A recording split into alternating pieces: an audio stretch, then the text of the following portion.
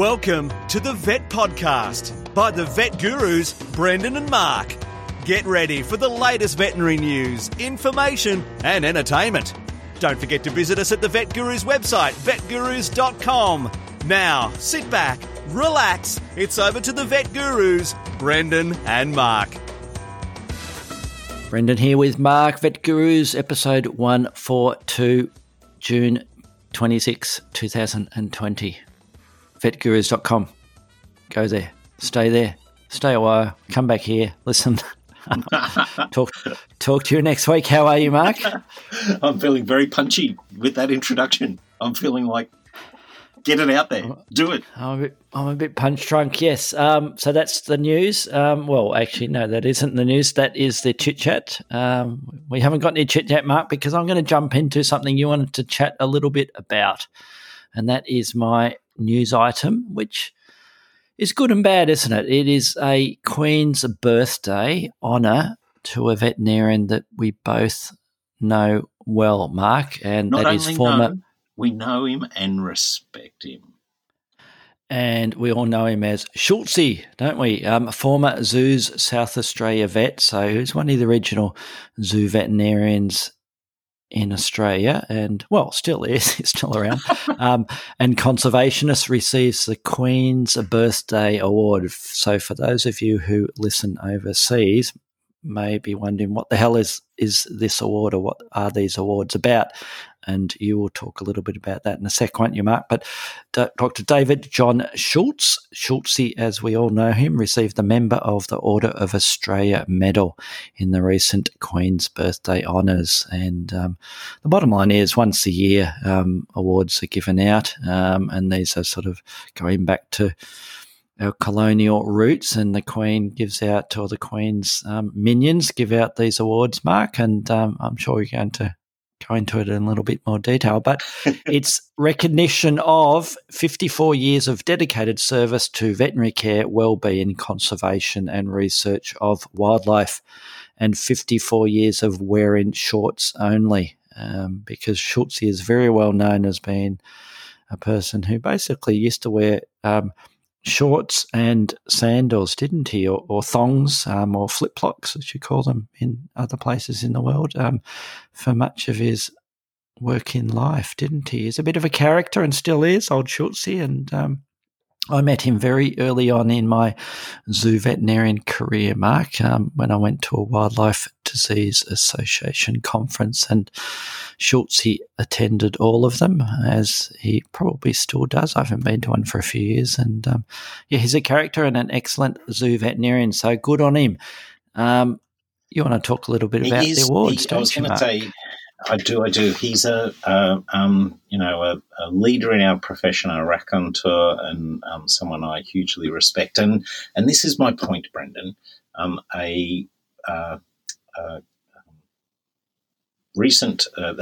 of our previous prime ministers, Paul Keating, who lived next door to my grandmother, he said that he would decline such an award because he was just doing his job, and there's been numerous prime ministers since the Right Honourable Paul Keating who have accepted Queen's Birthday honours for doing not much more than their job. And my claim is that for people like Schultzy, who've gone above and beyond and made achievements in areas that are not generally celebrated, that's the point of these awards, these honours lists.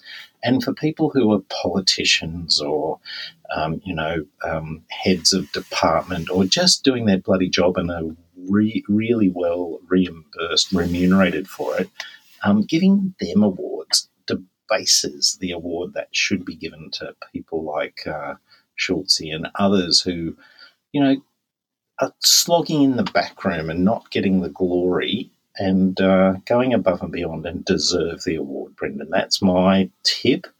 I don't want to see any more politicians get it. I don't argue with that at all, Mark. And, funnily enough, an ex-politician, an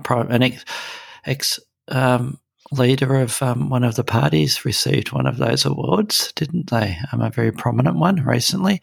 So I don't think that's going to change, Mark, unfortunately, with some of the political awards, because they are, well, the Governor-General's official secretary is the person who's involved with it, isn't it? Because the way it works, or the sort of structure of it is the Queen, who's called the Queen of Australia, who is the Queen in England, Queen of England, but she's also called the Queen of Australia, is the sovereign head of the Order of Australia, Mark, while the Governor-General, I'm reading this off Wikipedia, as you can probably tell, while the Governor-General of Australia is the principal companion of it and the Chancellor of the Order. And the appointment process is often quite political, isn't it, Mark? Although the good news is ordinary Australians like you and I, Mark, can nominate people, can't we, by filling in a form and submitting it to Government House in Canberra.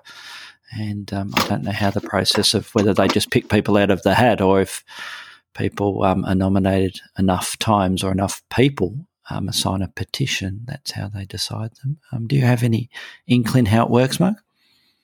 I do think it is quite, there's committees and then there's quite an extensive submission of resume and achievement and it's no small effort to get to the point where you achieve one of these awards unless you're friends with everyone on the committee. Yeah, exactly. Well, I think we've banged on enough about this, but you need to keep submitting my name every year, Mark, until they give in. That's all I can say. So what's your... We will wear them down. We'll wear them down. Yes, my story is also a government-focused one. It's an announcement by the Chief of Veterinarian of the UK that the United Kingdom is now avian influenza free. Now, you know, Brendan, two words, influenza and anything to do with birds, those two Venn diagrams, I'm right smack in the area where they overlap. And so I was very interested to read this. The interesting thing for me is that as someone who is interested in the welfare of birds and the welfare of humans, is that this is largely a bit of a political announcement. The UK has been previously declared avian influenza free in April 2016, but the nature of migratory birds across Europe means that there's a real risk very frequently of the virus being returned to the flocks, and it has big impacts on the very big impacts on the trade that the poultry industry in the UK, the countries with which they can sell their produce to, is significantly influenced by the presence or absence of avian influenza. So it's interesting that, between December 2016 and June 2017, there were 13 cases, confirmed cases of avian influenza in poultry kept in the UK. And in the way of these sorts of diseases that have an influence on trade, the Animal and Plant Health Agency put significant restrictions on movement to limit the spread of the disease. And usually there's associated culling of the affected birds. And there's also a significant restriction on bird gatherings, shows, or in the UK they do things like have the shows they have in the country in the UK will often have birds of prey sitting in there. So all those sorts of things are banned. So it's a good thing that the disease is not there. It's a good thing that UK is upping its biosecurity. But I hope they're able to keep it out for the well-being of the birds as well as trade in the UK. Yes. Good luck to them. Let's hope it stays out and doesn't come back. Do you Yeah, Do you think that coronavirus has like all that biosecurity, which obviously for us is a thought that we have every day about biosecurity, but do you think it's been raised in the consciousness of the average citizen wandering down the street, the masks and hand washing and all that sort of stuff means that they are much more aware of this stuff? I think so. The worry is the sort of rebound effect that people get sick of, being isolated, get sick of being told to wear masks or to use disinfectant and hand sanitizer all the time, and then they get cranky and start to kick up a fuss. And it reminds me of a post on one of the veterinary forums that I sent to you recently. You showed me that post. Where a vet in the US. Do you think? Yeah. Go ahead. I was going to say, do you? It was a bloody interesting post, and but I have a bit of a contrary-wise view of the circumstances at the moment, because our clients have been outstandingly tolerant, and they use the hand wash. They wait outside. They understand the people that are coming in are associated with euthanasias or whatever. Our clients, I really want to sing out praise to our clients, because they've just adapted and really we've had one time when we had a client who actually came to the door like coughing and spluttering, and was a bit offended when our Facebook page has a list of things. If you're doing this, don't come to the clinic. Organise alternate transport for your animal. And when the staff said, "Look, sorry, we can't take your animal. We can't even come close to you," they did get a bit upset. But and that was right when this whole thing was starting. It was sort of in the first week. I estimate we're in about 12 weeks of this problem at the moment. And in that first week, we had one person who blew up. But since then, people have been awesome in Australia. So I feel for our colleagues overseas who have to deal with people that maybe are adapting less well to those biosecurity changes, Brendan.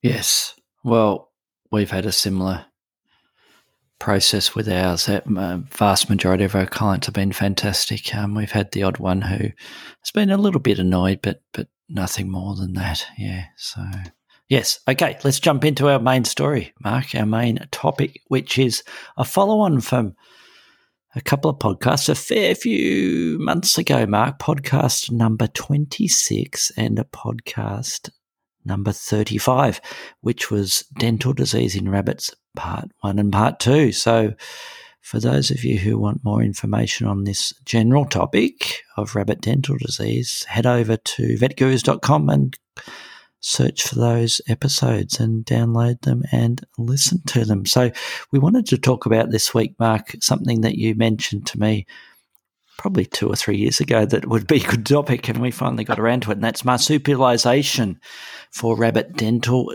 abscesses. And I think it's a very good topic to summarise and to go through the process of what you and I do, and I'm sure we'll have slightly different takes on our approach to these condition or this surgery and our techniques, Mark. So let's jump into it. What's your definition of marsupialisation for these dental abscesses?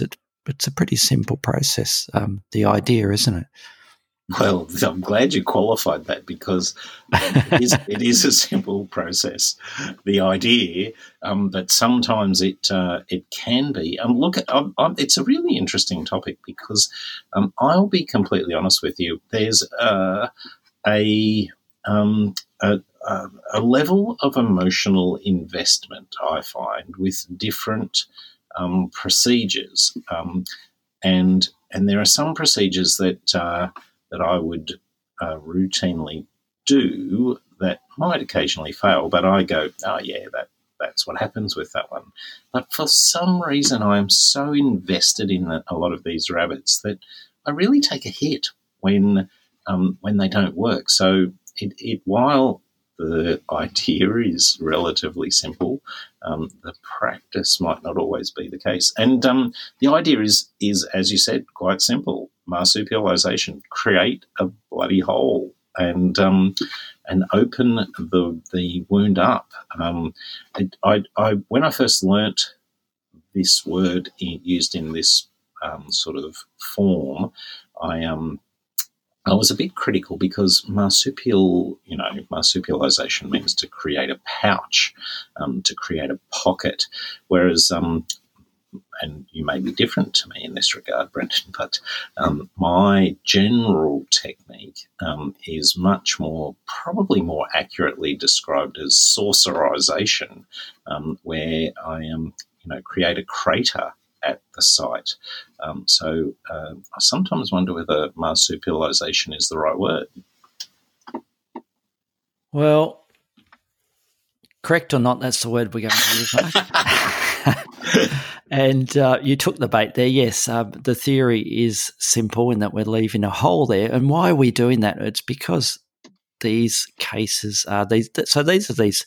Going back one step, these are these horrible dental abscesses that we see in rabbits, tooth root abscesses, where we have a chronic horrible infection there, and usually a big swelling on the mandibular area or maxillary region. And it has been found in a large percentage of cases that marsupialising them is not only a reasonably, technically it's a relatively theoretically easy technique to get your head around, but the actual approach and the case that you get stuck into in front of you can often be a bit more troublesome than you think of at the time. It's compared with some of the other techniques that are used. So the aim is to remove the source of the infection, and in the vast majority of these cases, it's a tooth root that's pushing down in the mandibular region or up through the maxillary region, and we have a tooth root abscess. So we have an osteomyelitis going on, don't we, Mark?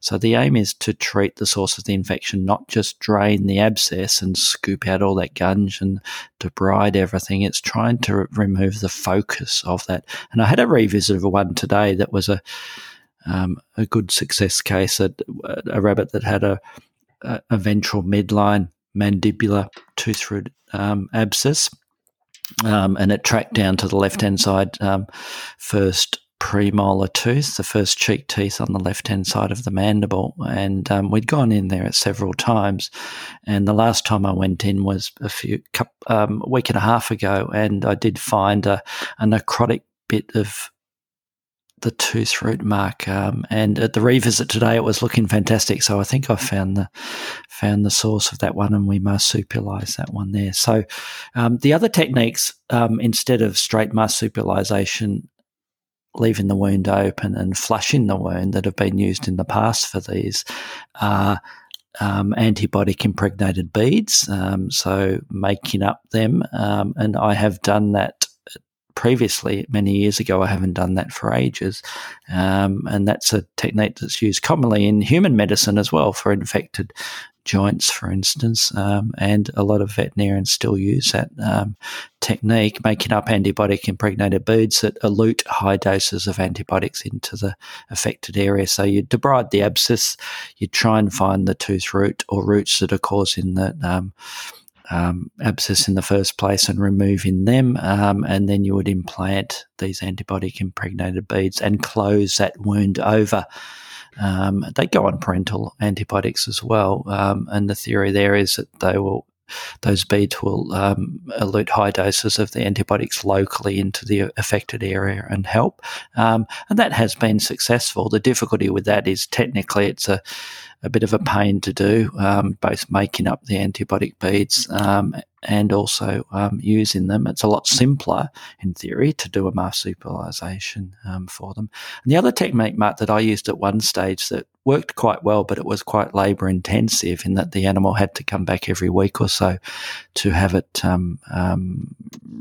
retreated was using plastic gauze swabs and cutting them up into strips and dribbling antibiotic onto the gauze swabs and then packing the wound with the gauze swabs and then closing it over, Mark. And then every week we get the rabbit back, usually as an outpatient, put a little bit of local anaesthetic on that area, cut or remove the suture that was placed to keep the swabs in, and then remove those swabs and put another lot of swabs in there. And that worked quite well, and that was based on a technique that was, I'm trying to think of the person who wrote an article on it, on probably 50 or 100 cases, and they found it was working quite well.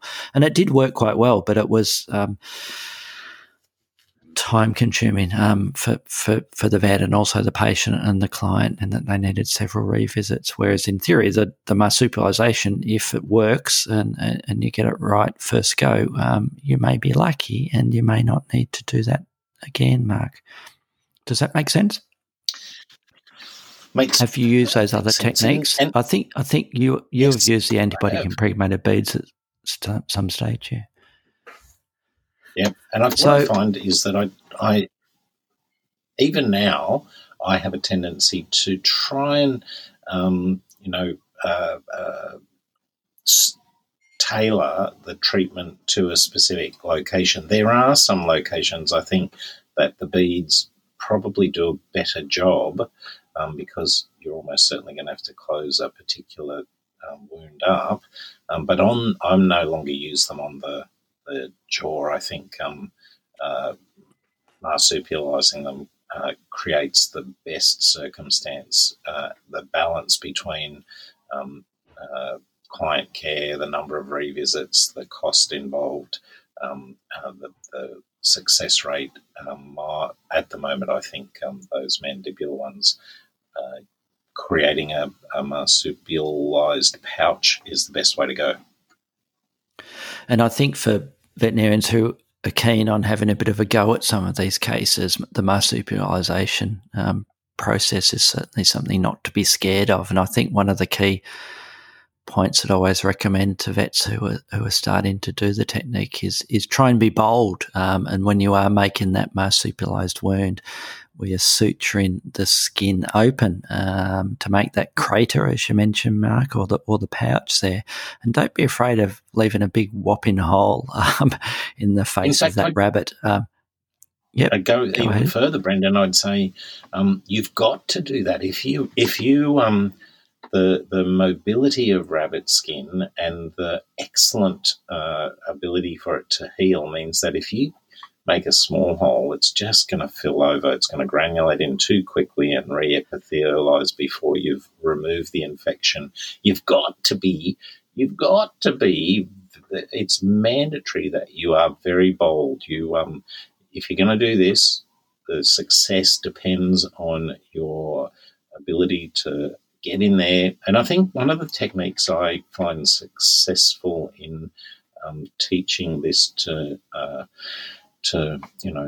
inexperienced surgeons is to suggest to them that they treat it like a cancer and they treat it in 2 stages rather than starting the surgery with a view to how you're going to finish it. Just cut the bad stuff out like it was a cancer. Don't panic about how much you have to remove. And then once you're confident you've got all the necrotic bone, the purulent material, the affected capsule, once you've got all that out, I often end up extracting the tooth through the hole in the mandible, we'll dissect the abscess around, get it down to the surface of the bone and then start dissecting the bone out, and the tooth will come out through that hole. Once you've done that, then you're much more likely to be successful, and you can think about how you're going to sew the skin down, where you're going to sew it to, how you're going to set the hole up so that it doesn't cause very many problems and it's easy to clean.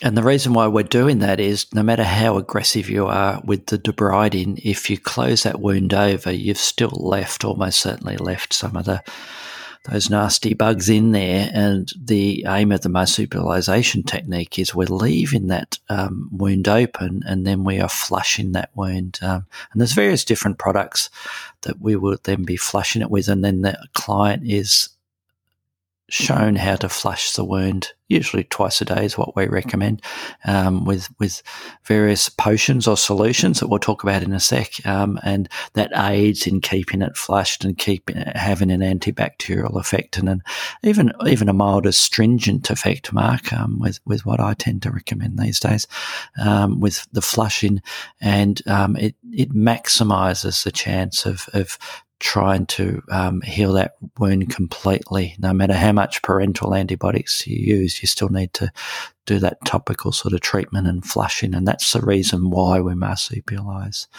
these wounds. Going back one little step, I think it's very important to show the clients a pretty horrific picture of what the marsupialised wound looks like before their animal goes through that procedure. And I have exactly that in the consult room, a picture of a marsupialised mandible and a huge whacking hole in the face of a rabbit, because you need to explain to them and show them that, hey, it's going to look pretty damn ugly for that first week or so, if not a bit longer, and they need to be on board with the fact that it is going to have a big hole in the side of its face. So I think that's a good thing to do, show them what it's going to look like, and it avoids that shock factor a little bit. They still get shocked no matter how many times you show them that picture when they see their rabbit come out from the surgery with an extra orifice on its face. So what do you flush the wounds with, Mark, those marsupialised wounds? What are your thoughts on different products that are available? Well, we're basically saline, promoters. We like using copious amounts of warmed saline to flush them out. We tend not to put antibiotics into the flushing solution. We find that I have used a dilute povidone iodine at times. And it, as you mentioned before, has an astringent action, and I think it also has an epithelial migration inhibition effect. It tends to stop the bloody aggressive march of those epithelial cells across the surface, which seals over the wound. Probably saline and dilute povidone iodine are our primary ones. What about you, Brendan? We tend to use, or I tend to use or recommend the dilute iodine in 95% plus of the mark, because I just have had good success and continue, touch wood, to have pretty good success with it. And I think it exactly as you mentioned, it has that astringent effect. It has a bit of an antibacterial, antiseptic effect as well. And I just get the client, we make it up dilute for the clients in around about a 1 to 3% of the non-soapy version, the concentrate version, not the scrub solution iodine. I think it's important. And we just demonstrate to the clients how to blast, a good 10 mil syringe full at least twice a day into that wound. And I actively encourage the clients to try and prevent that hole closing over. So don't be afraid of, before you're about to blast the next lot in, to gently use a bit of cotton or gauze or whatever and wipe away the scunge and the gunge that sort of accumulates as it's trying to close over. Try and keep it open as long as you can. I think it's an important factor with it, Mark. Brendan, I've got a question. Yep. Quick question to you. I've read articles about honey, Manuka honey. Have you had any experience with the sweet stuff? Yes. So I think we've spoken a little bit about the honey variations and their antibacterial properties or not on a previous podcast, Mark, and whether or not that particular brand of honey does have proper more antibacterial effects than the normal honey. And I think part of the use of honey in wounds is the whole sort of osmotic effect it has on it regarding this sort of thick slurry that it forms there. Yes, I have used honey in the past. I haven't had fantastic success with it, and I do find that no matter how thick you use the honey that's there, it does warm up with the body temperature in there, and it does end up sort of oozing out and dribbling out, and you end up with this sort of sick, sweet, smelling material oozing out of the face of the rabbit there. And I'm always a little bit concerned that then if it's with a companion rabbit that's going to groom that area, that it's going to then lick up all that honey, that perhaps isn't a good thing to happen there, Mark. So I tend not to. I can't remember the last time I've used the honey, but I have other products that people have used apart from straight saline or variation on your fluids like Hartmann's fluids and the isotonic type fluids, or is also dilute chlorhexidine is sometimes used, and sometimes I've even gone with some of the ear preparations, Mark, the basic ear cleaners with some of the smaller marsupialised holes, and the products that we have in Australia, the trade name ones that I've used, one's called OT Clean and Auto Flush and those types of ones, Mark, which is straight ear cleaner, and I think they have a bit of an astringent effect as well, and they adjust the pH in that region. But I tend not to use it on the larger marsupialised wounds with them. And Brendan, the other thing, I was just lead you in a particular direction. I was wondering, with when you send them home after you've done the marvellous surgery that you do you is there other medications that you besides the physical cleaning? What else do they go home with? Yeah, well, the obvious ones there are, well, the first one is the antibiotics, and we do put them on the systemic antibiotics, and we tend to go with injectable penicillin and the procaine penicillins, and with most of these cases that we've marsupialised a wound, my sort of standard dose is every 2 days.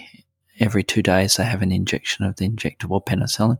I think the studies are a little bit rubbery, Mark. There's not much out there as far as, and although lots of people use different dose rates for the penicillins, how much you should use and the pharmacodynamics of it in rabbits is still a bit up in the air, and we need more information on that. So there is lots of variations on the dose rates to use. So they go home on the antibiotic, but also, pain relief, Mark, as usual, pain relief, and a fair number of these marsupialised ones these days, Mark, I do put a fentanyl patch on them, as for those first few days, as well as usually fairly decent doses of meloxicam is sort of the standard treatment I'd use. Is there anything else you put them on there, Mark, as well? No, you've mirrored the techniques that we use. We love the 12 microgram per hour patches cut in half for our rabbits, and I've got an interesting. Speaking of the antibiotics,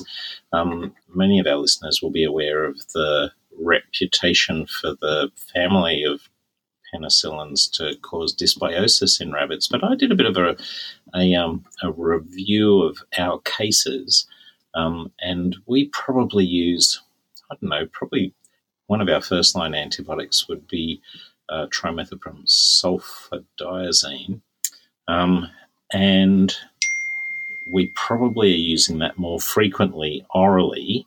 But if I rack up the number of, we've had probably 3 cases of dysbiosis, I think I found the other day, and they were all to do with orally administered TMPS, and the penicillins that we dispense, that we administer. I'm touching wood right now. We haven't had a dysbiosis case with penicillin. Yeah, and for those of you who don't know, we certainly don't use oral penicillins. We use an injectable for them. The oral penicillins in rabbits aren't a very good idea, are they, Mark? The oral penicillins are the best way to cause dysbiosis as well. Yes, and not only dysbiosis, probably death as well. If we're unlucky, or use it for a fair period of time.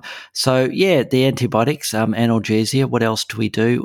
We're flushing it. We're getting them back every few days, if not once or twice a week. And if things have gone to plan and we've been lucky enough to remove the source of that osteomyelitis in that rabbit dental case, then that marsupialised wound will close over, won't it, Mark? In remarkably quickly. In some of them, like you sort of hinted at, within a week or two, it's starting to close over. And we may have got away with treating that particular abscess, although I've had rabbits that I have a successful marsupialisation, and then years later they develop another abscess somewhere else on the face relating to a completely different dental arcade, unfortunately. And choosing the ones to marsupialise, Mark, I think it's a bit like what we mentioned in the previous rabbit dental podcast that we did. You need to be a little bit careful because these are often really severely osteomyelitic cases, and if we're dealing with the mandibular region especially, that I may not be jumping in there and being particularly aggressive with them early on. If I think on the radiographs we have a mandible that's already eaten away pretty drastically, and then we have this thin capsule with an abscess inside it, that if we go in there and remove that capsule and we attack it, like Brendan says, and we try and remove those tooth roots that are causing the problem, or teeth, we end up with a whole mandible that just crumbles as we're doing the surgery. So, and then we've got a difficult situation to deal with them. So with those ones, if I think that the surgery is going to result in that mandible falling apart, I do put them on the injectable penicillins for several weeks and the pain relief, with the aim of it stabilising a little bit before we then jump in and do the surgery. What do you think about that process, Mark? Do you do something like that, or do you get in there quickly? I'm always in just so much fear, having had several times in my youthful exuberance, excitedly debriding away, and then reaching that point where you do find you develop a mandibular fracture. It just breaks your heart. So I am just like you, a little bit wary. I do regularly take radiographs before we go in and do this, but I can't tell you. They make me obviously more scared the more that that I can see that mandible eaten away, lytic, by the abscess. But I can't tell you that there's a pattern, a certain thinness, and then I definitely are going to break them. There's the ones that have fractured.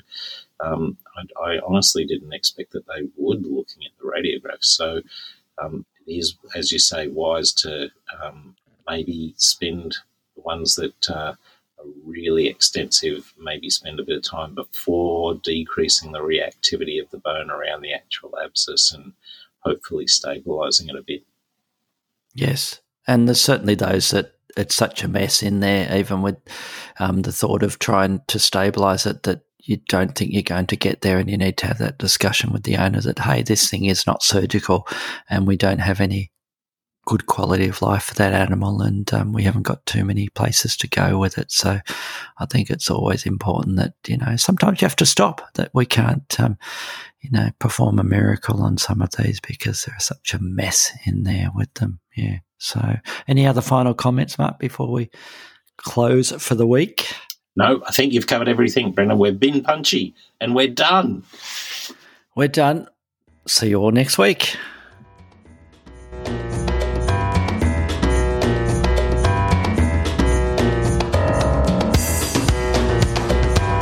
Thanks for listening to the Vet Podcast by the Vet Gurus. Don't forget to visit us at the website vetgurus.com, where you can subscribe, view show notes, listen to previous episodes and more. You can contact us via email at vetgurus@gmail.com to ask a question or just say hi. Thanks again, and see you next time.